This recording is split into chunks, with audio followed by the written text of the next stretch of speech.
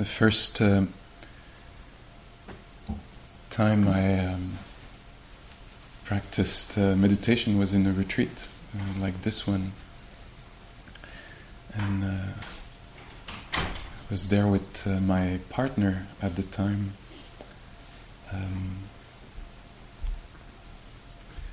And there was a teaching on Metta.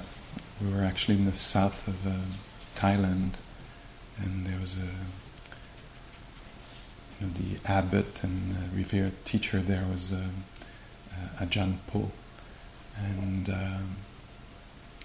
so we were doing mindfulness practice, and we were taught also the Metta practice, and we were going through the categories a little bit, and there's another set maybe of categories where in one direction you send love and respect or gratitude to parents, and in another direction to employers, students, teachers,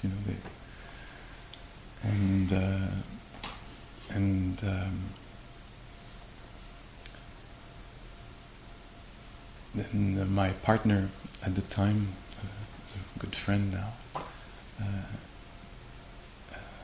that was practice of metta to the parents was very much I think big at the heart of the practice for him there, because what had happened for him was, I think, when he was 3 and he had 6 brothers and sisters, his mom one morning went to buy bread and disappeared, returned only I think like 13 years later. And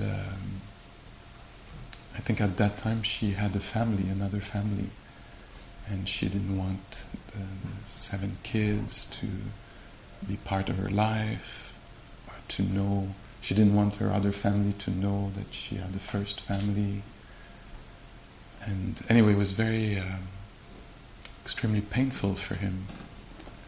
And a few times he had tried to be in contact with her, and she had expressed no interest in being in contact. And so when Ajahn Po suggested to,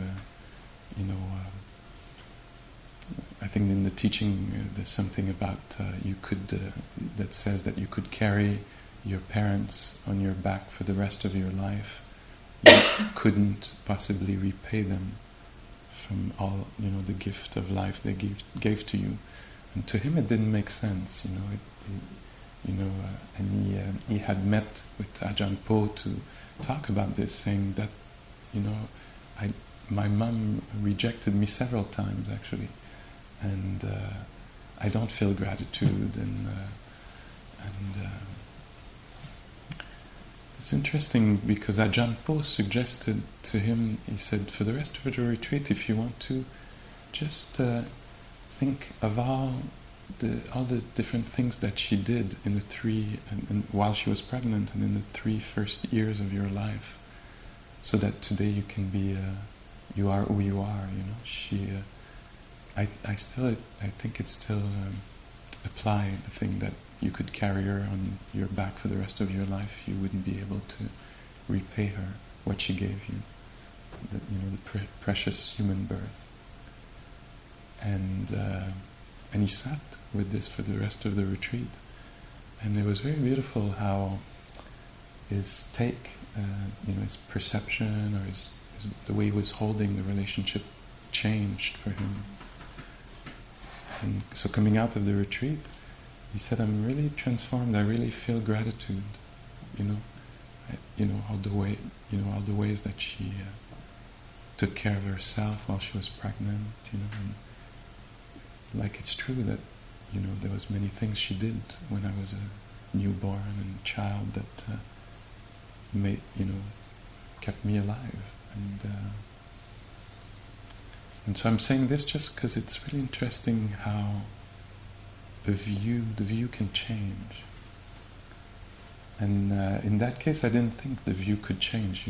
I thought he was justified to be angry at his mom. And yet, it was, and I'm saying this also because I could see how liberating for him it was to not hate her anymore, And he would say things, and I'm saying this here now because I checked with him, and he said it was okay to share this story. And and things I've heard him say is that they've been very, very close with his father and brothers and sisters, siblings, and maybe this contributed to the the level of care and connection that they have together. And so kind of thinking about the conditions, what leads to what and what creates what, which is a very, very Buddhist way of understanding things.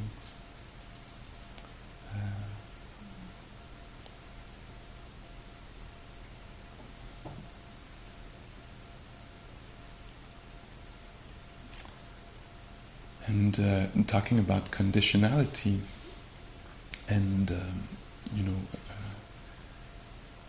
grudge or hate or resentment. I remember Sylvia Borstein again, sitting on the retreat where she was teaching. I think it was a month long at Spirit Rock in California. And it was not in my mind at that time. I was just sitting there listening to the talk.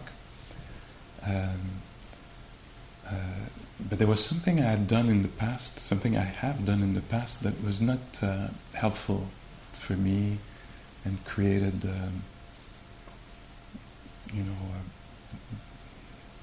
disturbances in relationship and harm, I think you could say.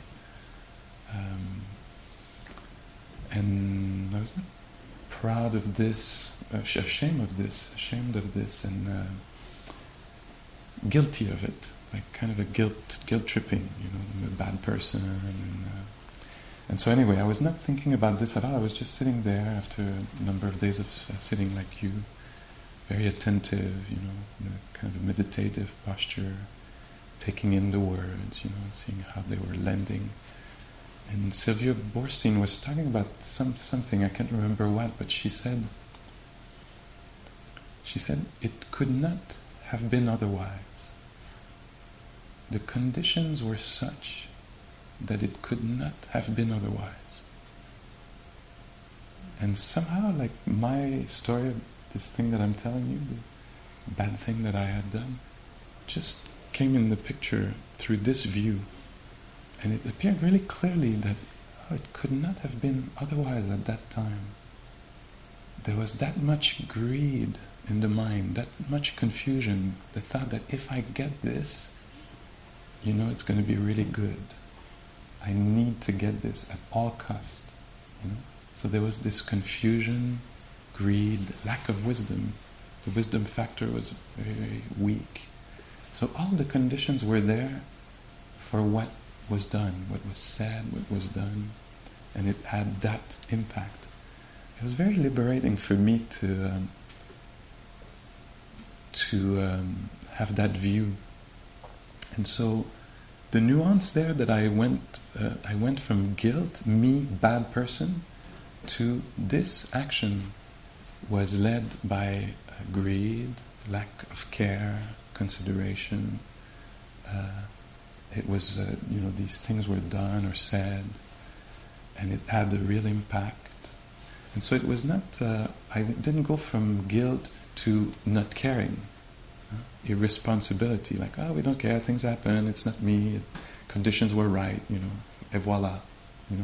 It's not that. What I'm talking about as a level of seriousness to it, without the identification, like a real understanding. And so it's still, in a way, unpleasant, very much unpleasant to think about. But there's not the making it a self,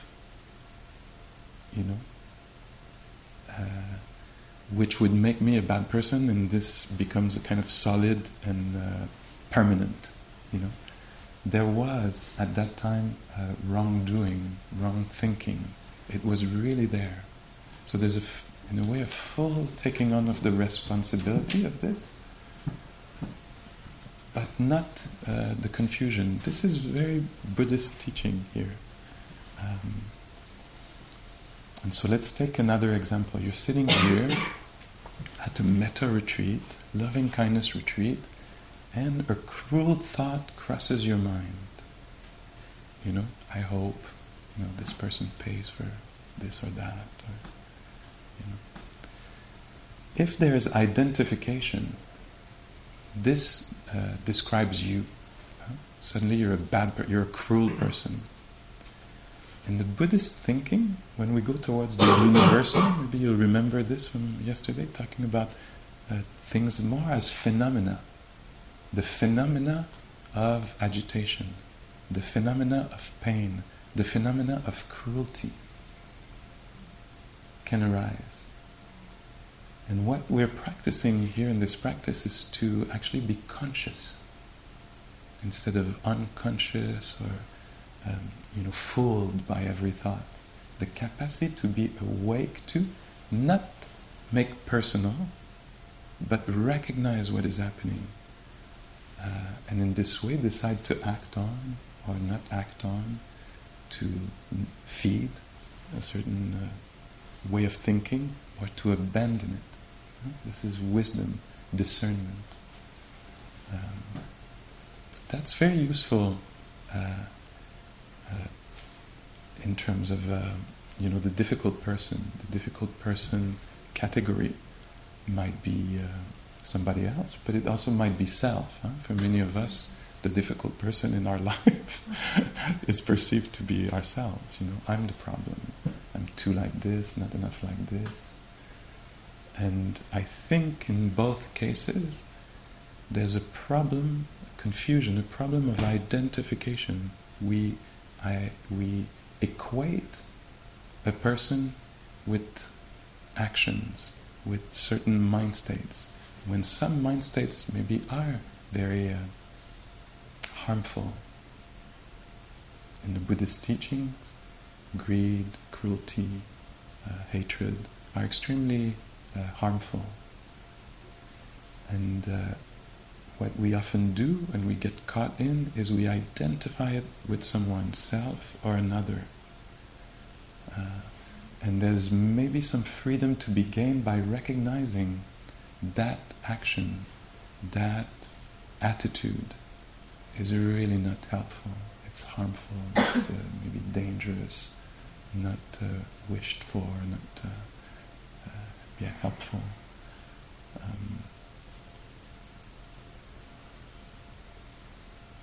And so that's might be a very subtle point, but I think it is a very important one. I remember hearing the Dalai Lama again, and he was describing a conversation he had with one of his people, a person, a man, a Tibetan man, who had been imprisoned by the Chinese government and was tortured for a number of years before he was able to escape the prison and escape China, Tibet, and then was meeting with the Dalai Lama, telling about this story. And the Dalai Lama was saying, I was really deeply impressed by the practice of this man, because when I asked him what was the most dangerous thing he faced while he was in prison, the answer blew me away. I'm putting it in my words maybe here, but that's the gist of it.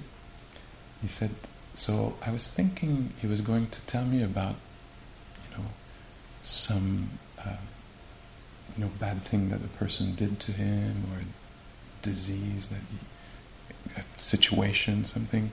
And to the question, what was the most difficult thing you faced, or the biggest danger you faced?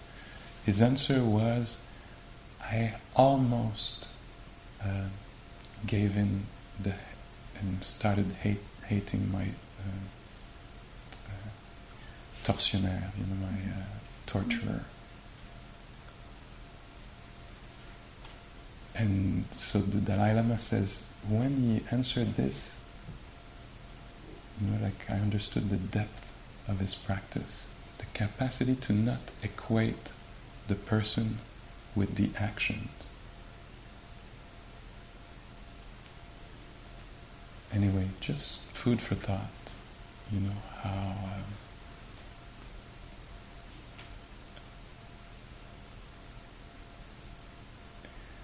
and maybe stories, images to help us understand this.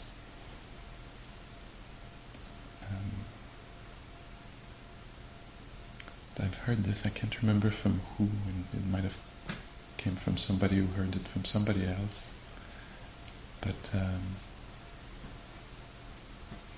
it's a retreat I heard on, a story I heard on retreat one time. So imagine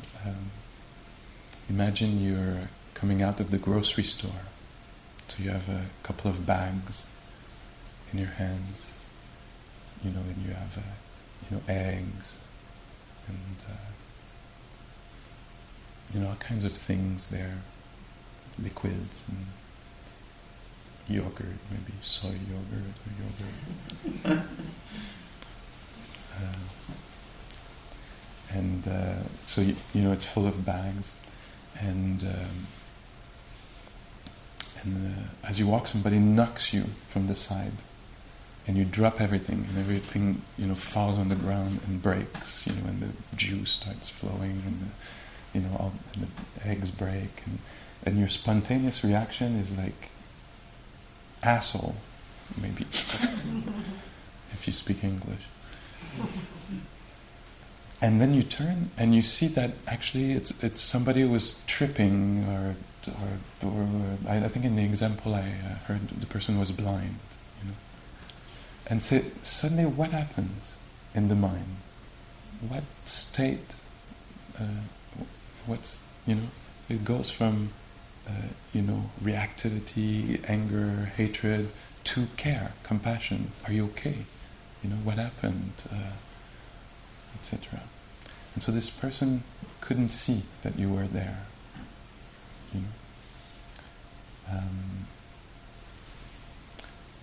So that's one way to understand when there's confusion, when there's not clear seeing. In the example I gave earlier, I couldn't see that my actions were, I had the wrong understanding. I thought getting something would give me happiness. It's a mistaken view. And so there was not clear seeing, like vipassana, clear seeing, right, wise understanding. Another example is, imagine it's summer, it's not winter, it's summer, nice sunny summer afternoon, and you're on a little lake, as they have sometimes in the cities and parks, the little lake where you can rent a little rowboat. So you rented a little rowboat, you're in the middle of the lake, it's so beautiful, it's sunny, and you decide to just lay down on the bench of the rowboat to get some sun, and you're quiet there, and you just hear the breeze of the insects and birds. It's very quiet and lovely. And then bang, another boat knocks into you. And again, like the week before with the grocery. You're like, come on, and you look, and there's nobody in the boat. It just is causes and conditions came together for the knock to happen. This is kind of a deep Buddhist understanding of what happens. A way to understand our harm is caused. Harm is not caused by people. is caused by delusion. It's caused by states of mind. You know? Our actions and and the actions of others also. Anyway, maybe a view to play with. Why we talk about this? Because it's actually liberating. It's liberating our own confusion, that we identify, fix, make permanent and solid a cause, when, for anything to happen, it needed the Big Bang and several other things.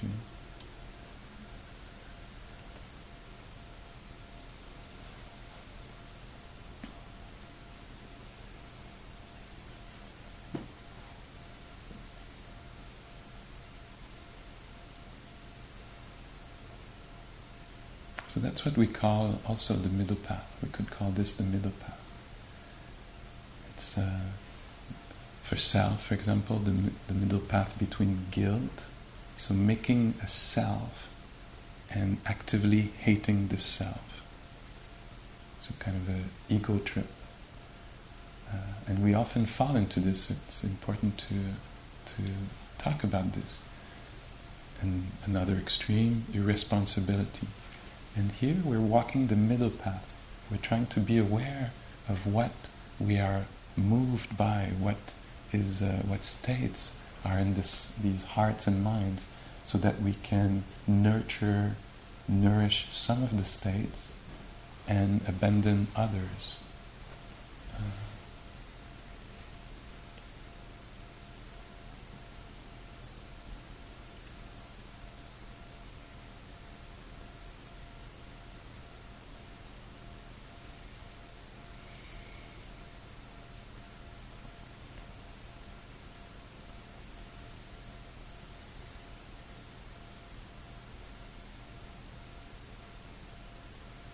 So some ways that it's been helpful for me, that I've seen in action that's been helpful, is before somebody would say to me, Pascal, you did this and that, and that in what you did or didn't do or said or didn't say, there was a lack of consideration, and it was harmful, it was not really nice, or it was cheap to say that, or whatever. Before I would understand that this meant something about me. And so right away I would get defensive. No, I'm a good person. Why did you say that? And it was really... Or I would understand that it did really happen, and I would start hating myself. I'm bad, I'm so bad, I can't believe I did this. And often the person who was harmed suddenly had to take care of me. Because I was so, broken by my own badness, and I can't believe that I did this, and I go, it's okay. And now what I see is somebody comes and said, Pascal, you said, when you said that, it didn't go really well. Most of the time, or a lot more of the time, I'm able to become interested. Hey, hold on, what was done? What was said? And then if I'm able to track back and look, sometimes I can say, you're right, there was a real lack of consideration there. I'm so sorry about this. And what I feel is not agreeable, it's disagreeable. It's a feeling of the impact of words or action, but without the extra layer of guilt tripping, of making a self out of it. So this part is not useful, it can be let go of, but we call this maybe spiritual remorse. When the actions that we have done or not done and have caused harm, we can feel the impact. It's not fun. In the body it feels, there's either acidity or contraction, and we can recognize this, the harm done, and set a new intention, or recognize, take responsibility, without losing a lot of time guilt tripping around this, or maybe blaming, And I remember one time I was with my teacher, and he had done something that lacked consideration, at least from my point of view. I think it was factual. And so I remember I came to him and I was really charged and I said, we need to talk. And he said, yes, for sure, let's find a place, let's sit down. What's going on, Pascal? You did this and you did that, and this was so not considerate and disrespectful, and I remember he was listening to me and he went like, oh, you're absolutely right. I didn't think about this, I didn't think about that. How could we make the wrong, there's an expression for it, like make it right. Should I call this person and tell them this and do this and that? And he was in, kind of bringing solutions to it. And I remember I was sitting there like, it's supposed to feel guilty. Like, that it's supposed to feel really bad right now, And he was just acknowledging, And anyway, I had to think about this for a while, and it was really interesting that I kind of was demanding for him to suffer, when he was able to actually look really calmly at the situation and say, you're actually right, I missed this, that was important, we didn't take care of this, let's correct this now. And there was like, I'm sorry about it and stuff, but there was no, that kind of guilt and, like he's supposed to suffer now, but he was not, and I was actually okay. We could fix the thing pretty quickly, and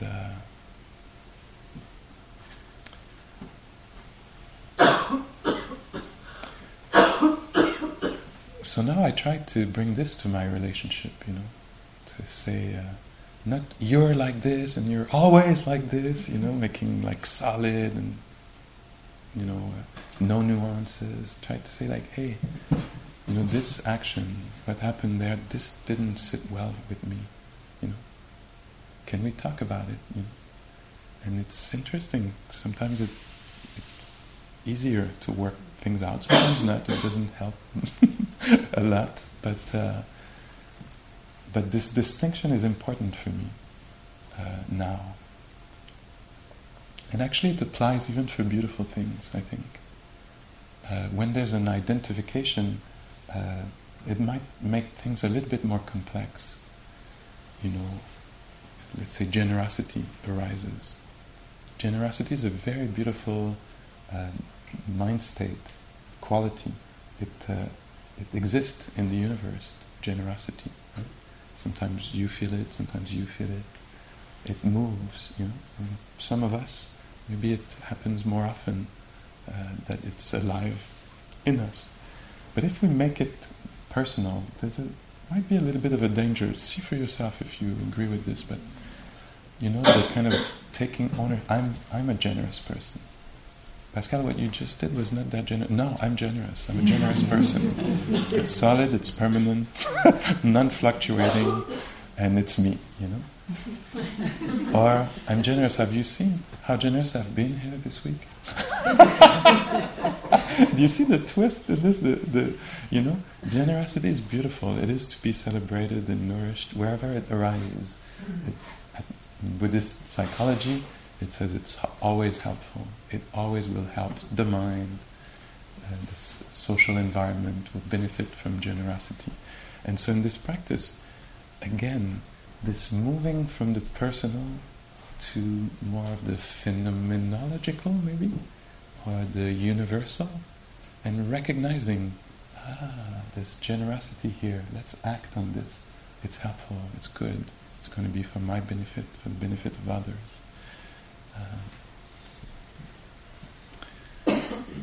I like the teachings a lot around this.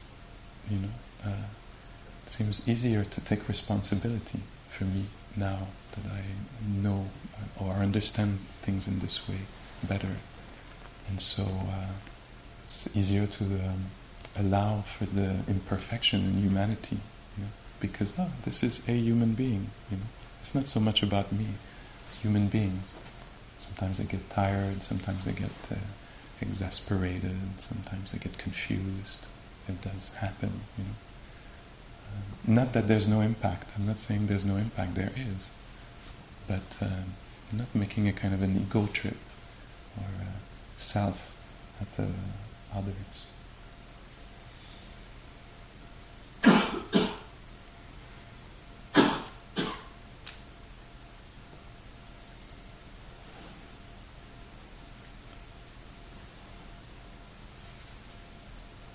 there's beautiful forgiveness practice in this tradition. Maybe you are aware of it, and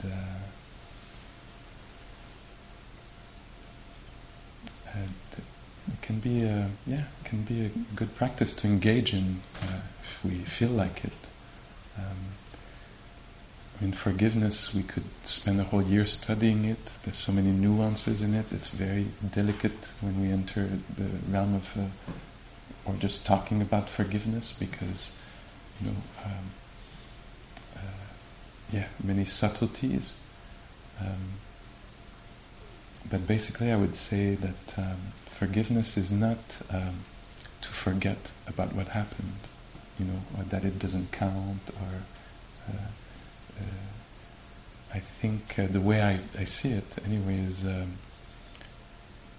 kind of an intention, or a kind of letting go of the idea of keeping the hate active in oneself. To me, I think of it as, I forgive you is meaning I'm actually going to stop hating actively you for this, or myself for that. It's putting down the hatred, not the discernment.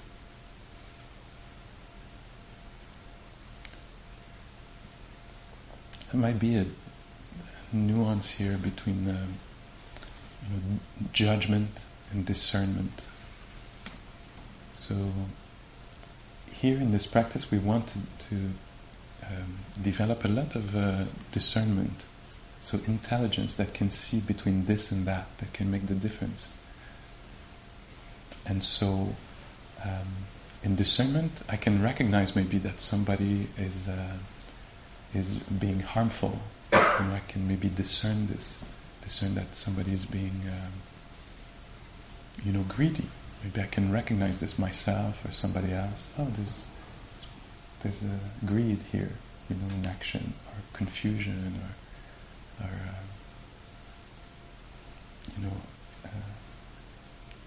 cruelty or abuse is in action. When there is judgment, is we add ourselves a layer of hatred on top of it, So it means not only can we recognize that this person is doing something that is harmful, but we hate them for it. And what we in this practice try to do for our own benefit, because it really is costly to hate, we try to let go of the hatred and be able to discern. So we can recognize regularly here and there that there is sexism, racism, all kinds of homophobia, transphobia, body shaming in society, and we could easily start hating. And one of the practice maybe that could be helpful is to actually recognize what's happening and have the capacity to name it, and maybe put boundaries, say no, this doesn't work, with allowing ourselves not to fall in hatred, because so costly for us and not helpful. That's very subtle work, but to me very interesting work.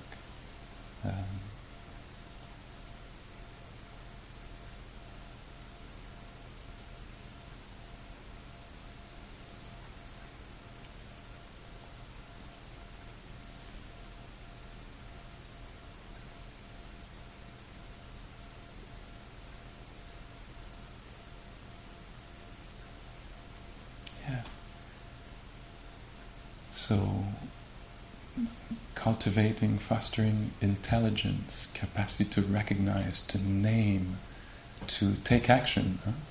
Because we could think being a good Buddhist, if you think of it like this, would be to just accept everything. But actually it's not. What we're doing here is a work of honesty, of recognizing what's happening in order to respond appropriately which is sometimes to stand, sometimes to sit, sometimes to, lay down, to stop something from happening, or walk for something, but without the hatred. That's the kindness we're developing. We're going the opposite direction to hatred.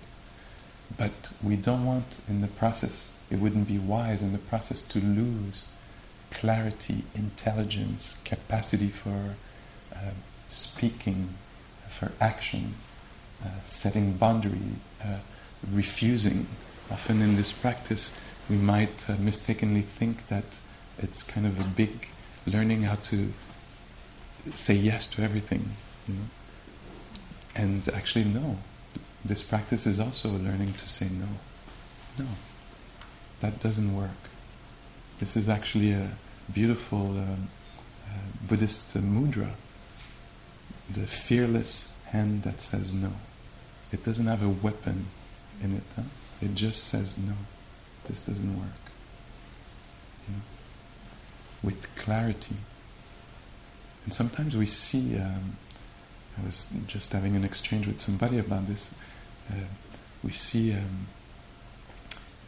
activists and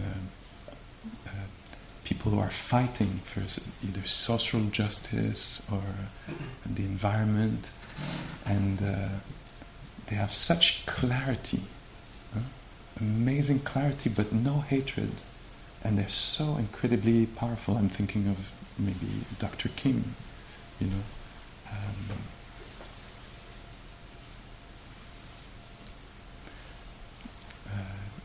who comes to mind now is Fannie Lou Hamer, and which probably is not very known here in Canada, but somehow I ran into her in a documentary and was really impressed by this woman, African American, in the 60s. She was from one of the kind of deep south states, I think maybe 19th of a family of 19,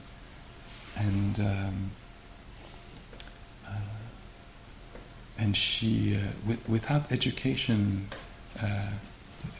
just clarity of mind, she fought for the civil rights movement, and particularly, I think for the right,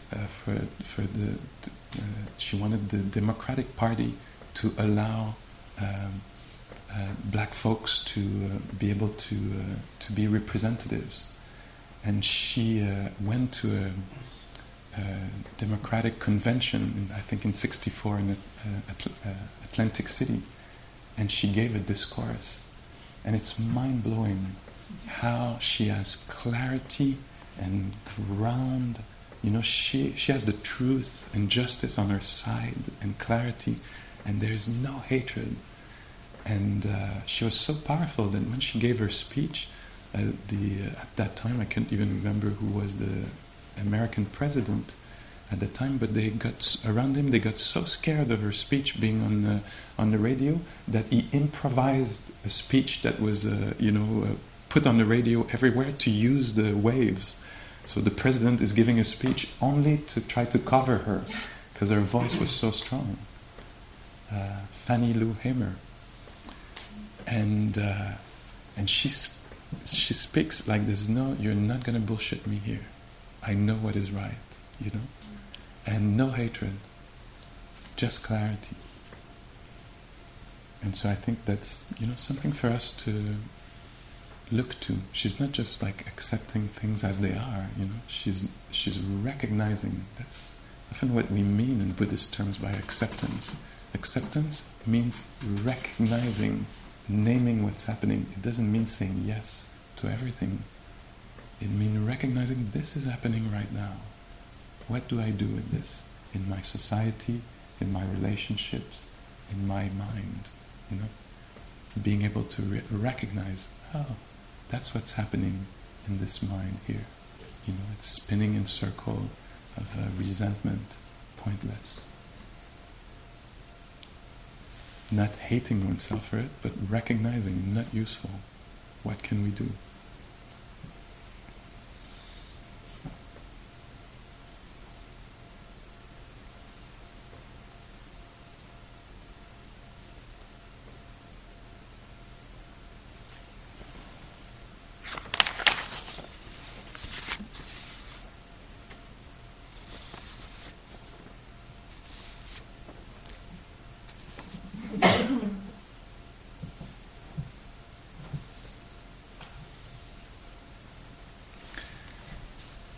So in one sutra here, the Buddha is giving advice on how to be with...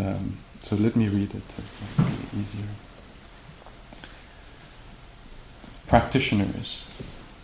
There are 5 ways of getting rid of a grudge. So it's the Getting Rid of a Grudge Sutra. There are 5 ways of getting rid of a grudge, by means of which a practitioner can remove all grudges that have arisen within them. What 5? So if a grudge arises towards any person, one should cultivate loving kindness towards this person. So I think that's in the category of small grudge. Do you recognize the possibility in a small grudge to wish well for the person? So that's the first. The second one is one should cultivate compassion towards that person. So that's the next step. If loving kindness doesn't work, I wish you well. Compassion. Oh, you're mistaken. You're creating harm around you and for yourself. Yeah? The third suggestion here is one should cultivate equanimity towards this person. This is how it is right now. This is what's happening. So a clear recognition, a capacity to name and remain, maybe keep some composure. So that's a practice here.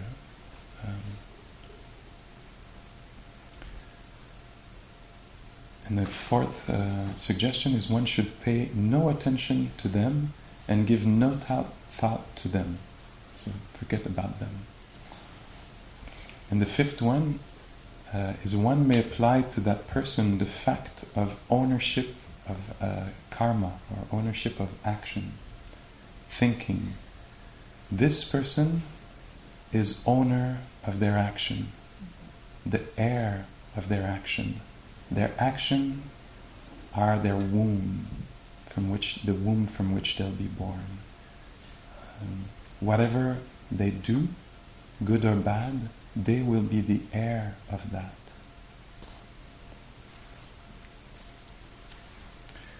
And so for me, the way it showed up, this last part here, is by giving back what belongs to people. So these are your words. I mistakenly carried them with me for a few months. It was my mistake. I was not aware, I was confused. But now I'm remembering, that actually these were your words. I give them back to you. They're your words. You take care of them. I hope you take good care of them. They are yours. I didn't say these words. You did. Or this is the actions you performed. They're yours. I keep carrying them, thinking about them, holding them for you. It's not my job. These are your actions. They're yours. And in another sutra, the Buddha describes something like this, and that's where I took this practice from that is really helpful for me. And so at some point somebody comes to the Buddha. This happened for real. So somebody came to the Buddha and started abusing the Buddha verbally. You, rah, rah, rah, rah, rah, rah, rah.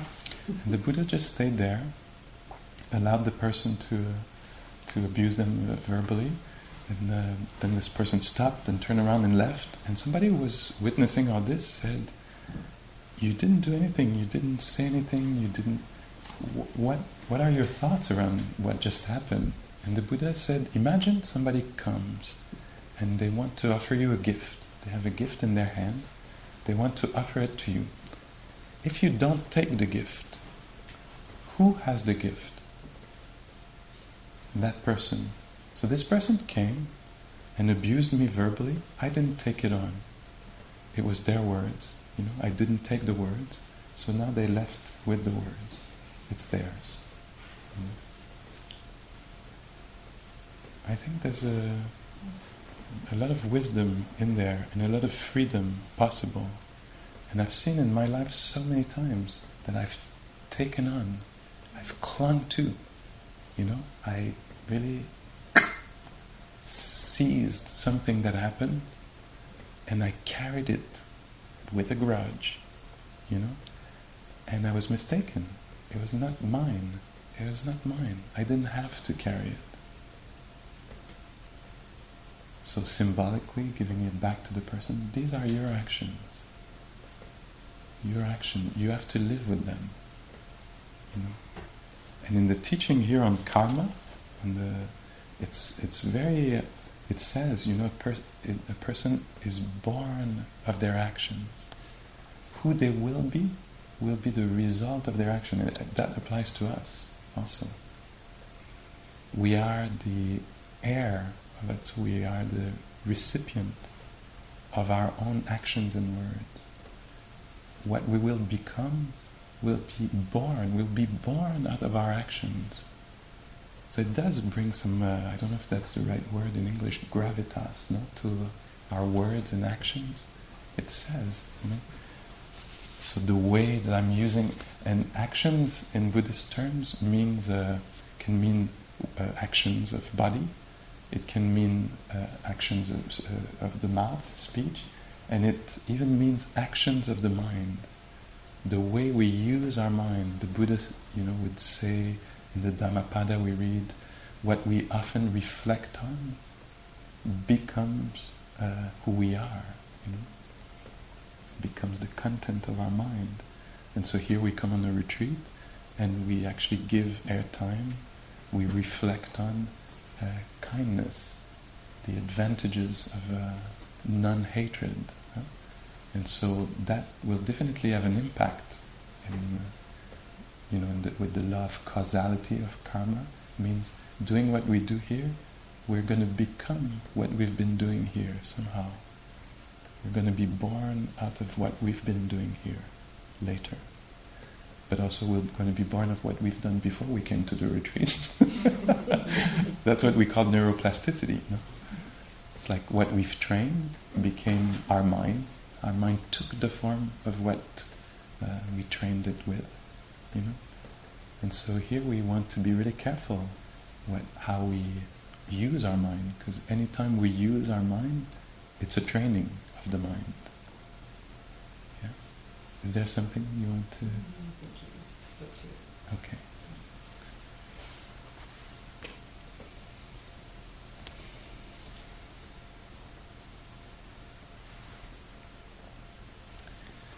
I was trying to find the words maybe coming from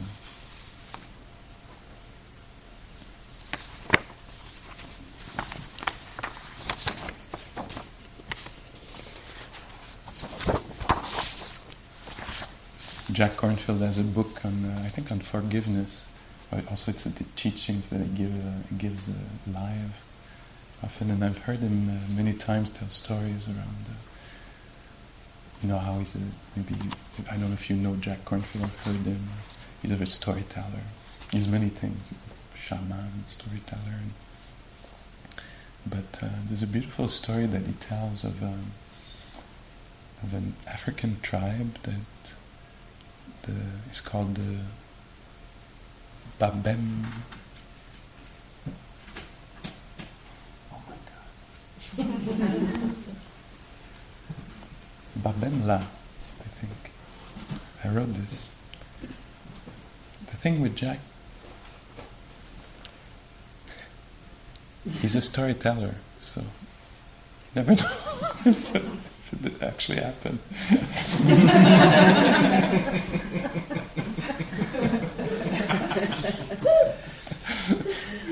Anyway, let's just say it's a beautiful story.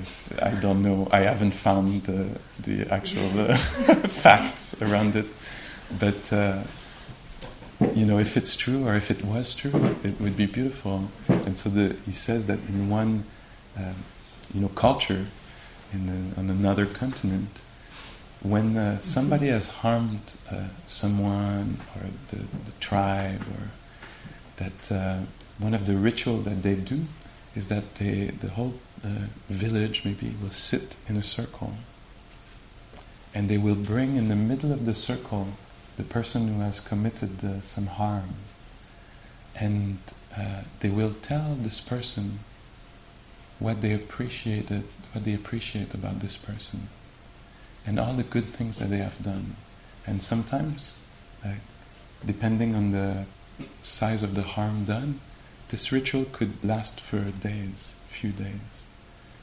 And it's a healing ritual where we want to remind the person of their beauty, their goodness, that it's alive in them.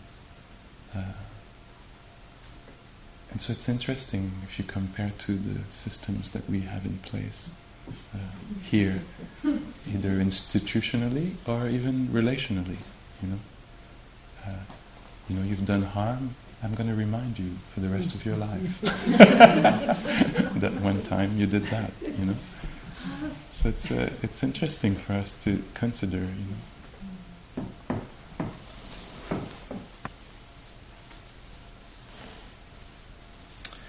And so maybe we could finish. Just if you want, you could, see it as a guided meditation or a reflection, or just some information you want to consider. But I wanted to say a few words on how, a few words of the forgiveness practice. So the classic traditional forgiveness practice goes in three ways.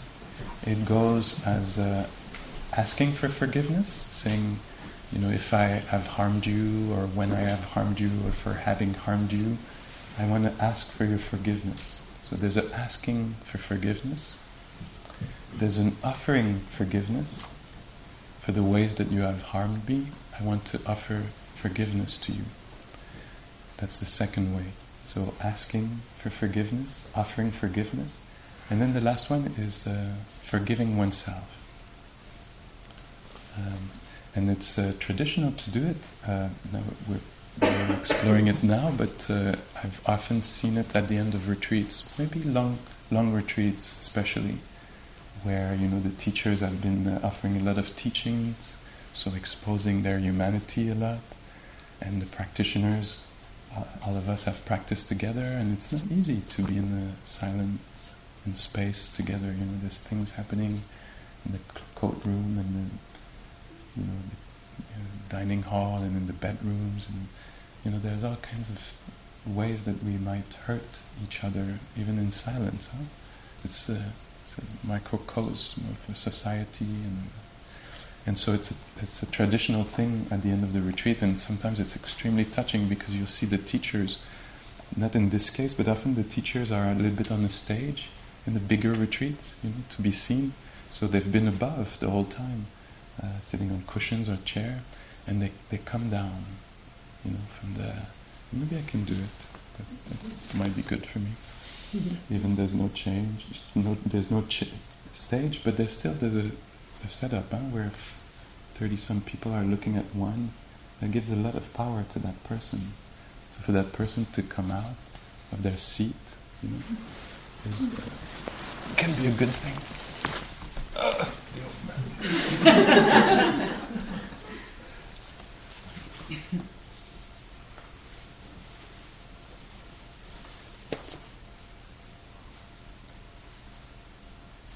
I brought this because there's a way that it's expressed that I think is very beautiful. That's from Jack Cornfield.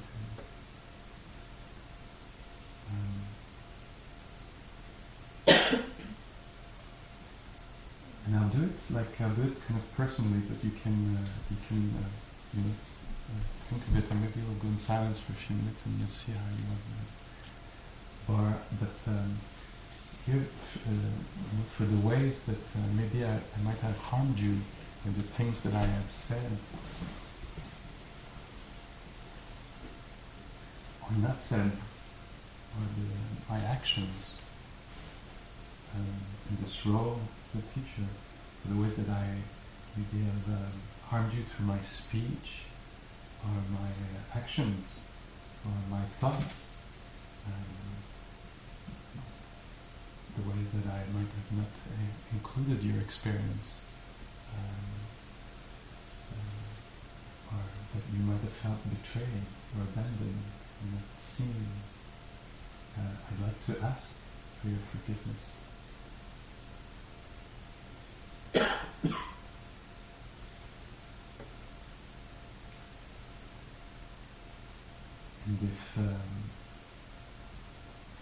any of you has harmed me, or any of us, maybe it's in maybe more fitting.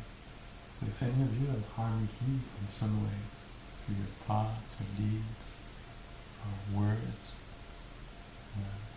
I'd like to extend forgiveness, recognizing argument, recognizing that we are visited by confusion and fear and reactivity and greed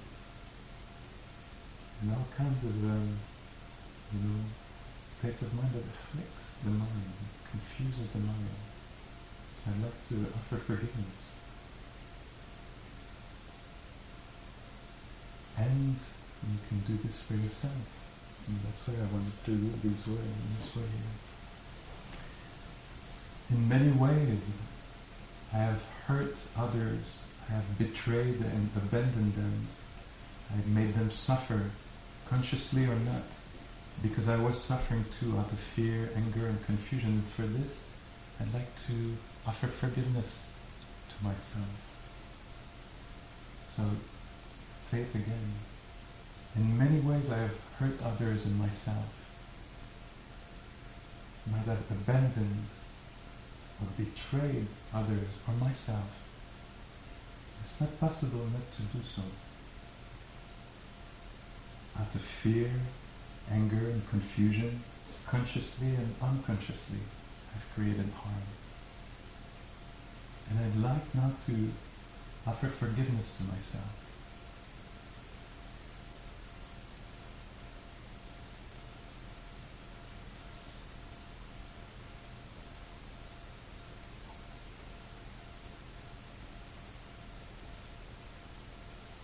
There might be somebody specific that comes to your mind that you'd like to do this with, somebody that is here in the room or somewhere else. You'd like to forgive maybe, or ask forgiveness, or forgive yourself for having harmed. And there might not be.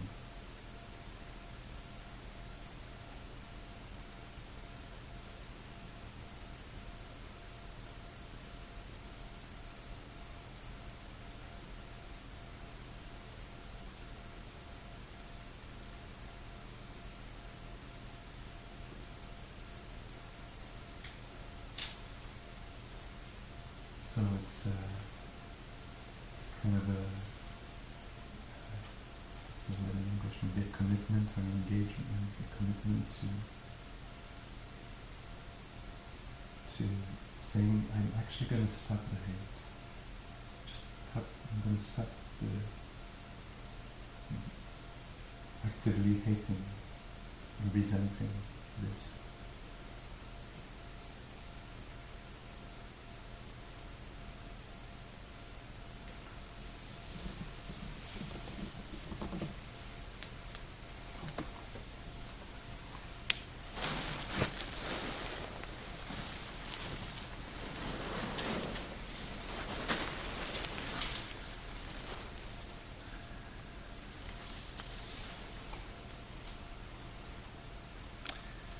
When we come on retreat, I'll finish with this. When we come on retreat, often because the silence, because of the slowing down, we get more and more sensitive to taste, to sight, all the senses.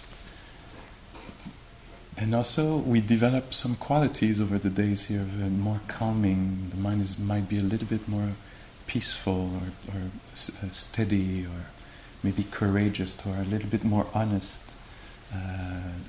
And when this happens, that there's a higher sensitivity and better inner conditions, often we will review some of our actions, some of the actions done to us.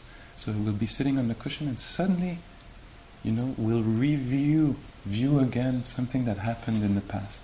It's part of the process. It doesn't happen all the time, but it might very well. Sometimes there's even a whole life review.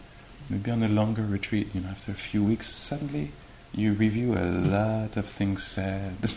They come. But now there's a difference. The mind is in a different state. It's able to hold. It's able to take responsibility. It's able to maybe understand or guess that something was happening for the other, for them to have done what they've done. It's very, very liberating. It can be. So we'll be sitting here and, seemingly out of nowhere, but it's probably just because the conditions, the inner conditions are right, I can review something. Oh, Pascal, it's not just the other one that hurt you in that relationship. You were not that helpful when you were doing this and that, or I was not. And able to take responsibility without falling into hatred, but there's a sense of, oh yeah, this was not a good choice, or I didn't help myself when I did that, but I didn't know otherwise. Or the other one was suffering. It was hard for them. I never actually recognized this. I just blamed. But actually it was hard for the other one at that time. And so this practice of kind of forgiveness, or bringing understanding, or stopping the hate, might happen very naturally, not through a ritual like we just did, but more, I want to say spontaneously, but it's not spontaneous. It's caused by the inner, the work that we're doing of creating the right environment for, to see things a little differently. So you might notice this, in the break time after a meal at some point. Well, there's just enough calm to view the story a little differently, in a way that is liberating for the heart. Okay, so these were some consideration around very delicate things, Again, forgive me if for all the things that are missing in there. All the subtlety, nuances, and important things that were not named or even are not understood at this point here. Okay. Let's take just a moment to let the words dissolve.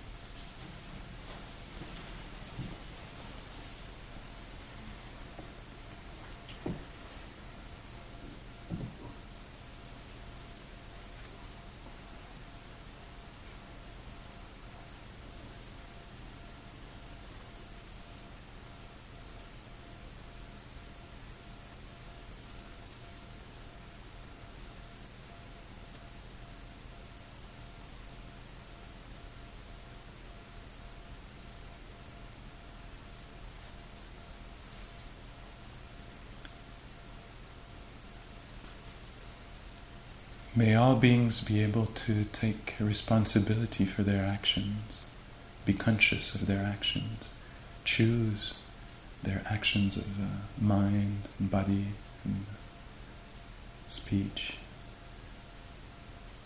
May all beings be protected by their actions.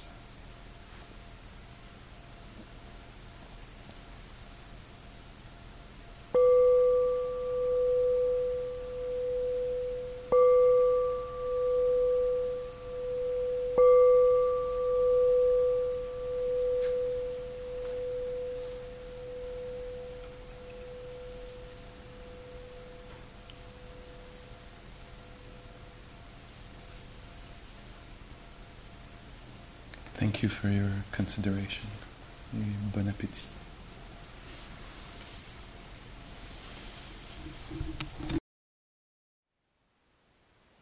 Thank you for listening.